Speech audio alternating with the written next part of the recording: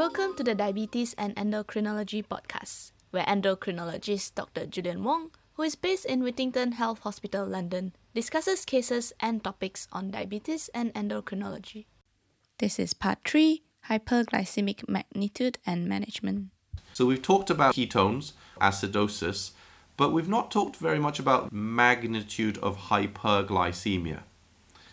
So with HHS, they are usually much more hyperglycemic than with DKA. Can anyone think of why that might be? So the main difference is the speed of presentation. Okay, so with DKA, it typically presents over hours to days, whereas with HHS, it presents over days to weeks. So it's a more insidious, slower presentation, which gives them greater opportunity to basically lose fluid through osmotic diuresis. Okay, that's one of the main differences, is the speed of presentation. And so when you measure their glucose, usually with HHS, their glucose will be very high. So we're talking over 50, typically often over 60. Whereas with DKA, it would be less usual to see somebody whose glucose is more than 30, 35. Okay? So, and it is because the osmolality is mainly determined by sodium, glucose, and urea, it is the high glucose that's causing them to be hyperosmolar.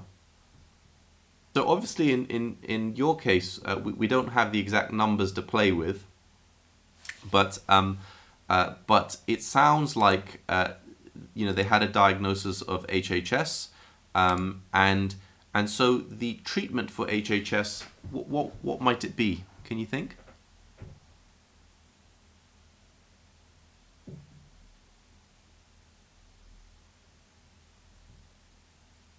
Replace fluids and electrolyte losses. Precisely. So you give them isotonic fluid, lots of it, and potassium, and that alone will cause their osmolality to decrease because their glucose will decrease. Okay? And one of the goals of therapy with HHS is that the osmolality, you want it to reduce slowly, not too fast. Why might that be? Can you think of a reason? Isn't it because it causes like changes in the brain, like the myelin sheaths, and that can cause like weird neuro? You're on the right track. It is the brain, but what's special about the brain and osmolality where you wouldn't want to change it too fast?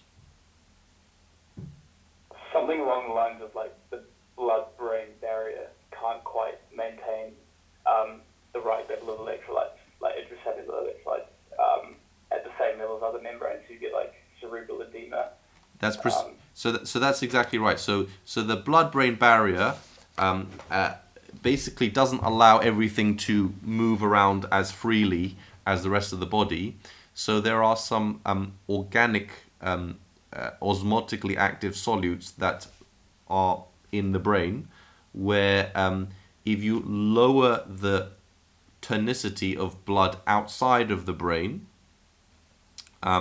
then what happens is fluid follows high tonicity, so the fluid flows into the brain, which is a small enclosed space, and therefore the brain swells up where you get cerebral edema.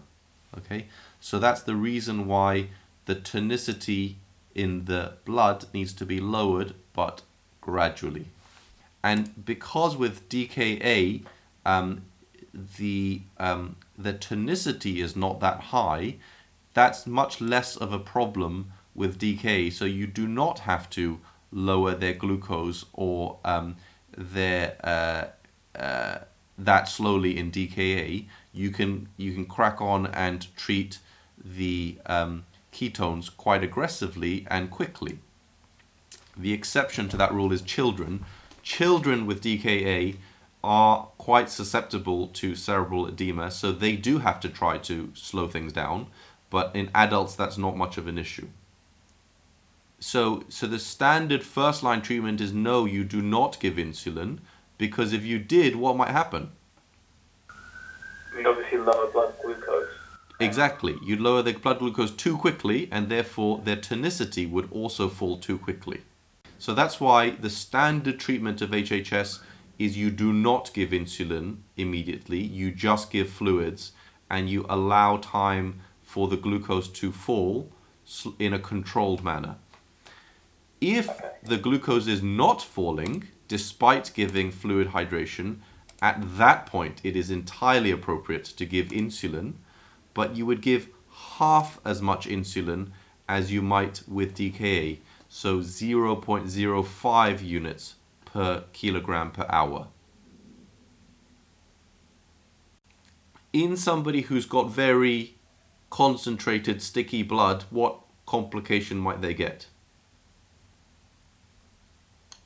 Thrombosis. Yeah, so thrombosis, correct. So thromboprophylaxis is extremely important for HHS. It's a much bigger complication than in DKA because of the high blood tonicity.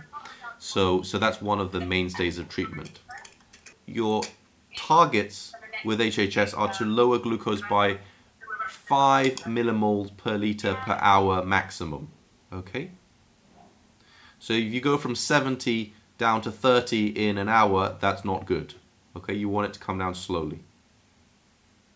So if we summarize, therefore, with DKA, your primary goal of therapy is suppress ketones by giving insulin, replace electrolytes by giving potassium, replace lost fluid by giving fluids.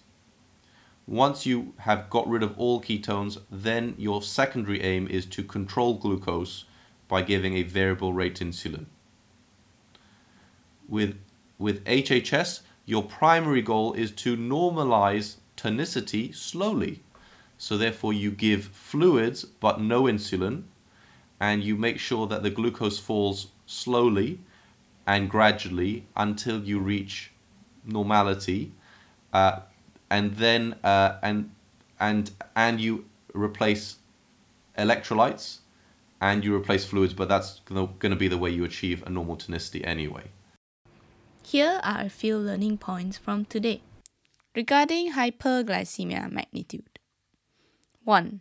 In DKA, glucose is high, but usually less than 35. In HHS, glucose is very, very high, usually more than 50. 2. This is due to the speed of presentation. DKA presents quicker from hours to days, whereas HHS presents slower from days to weeks, which allows more time for fluid loss through osmotic diuresis. Regarding management of DKA. 1. The primary goal is to 1. Suppress ketone by giving insulin, 2. Replace electrolyte by giving potassium, and 3. Replace fluid by giving fluid. 2. Insulin is given at 0.1 units per kilogram per hour as fixed rate infusion until there are no more ketones. After that, insulin is given at a sliding scale to control glucose. 3. The potassium replacement dose is 40 millimoles per bag of fluid if the serum potassium is less than 5.5. Regarding management of HHS. 1. The primary goal is to 1. Normalize tonicity slowly by giving isotonic fluid, not insulin. 2. Replace electrolytes by giving potassium. 3. Replace fluid by giving fluid. 2. Osmolality should be reduced gradually to prevent cerebral edema. 3. It is important to give thromboprophylaxis due to high blood tonicity.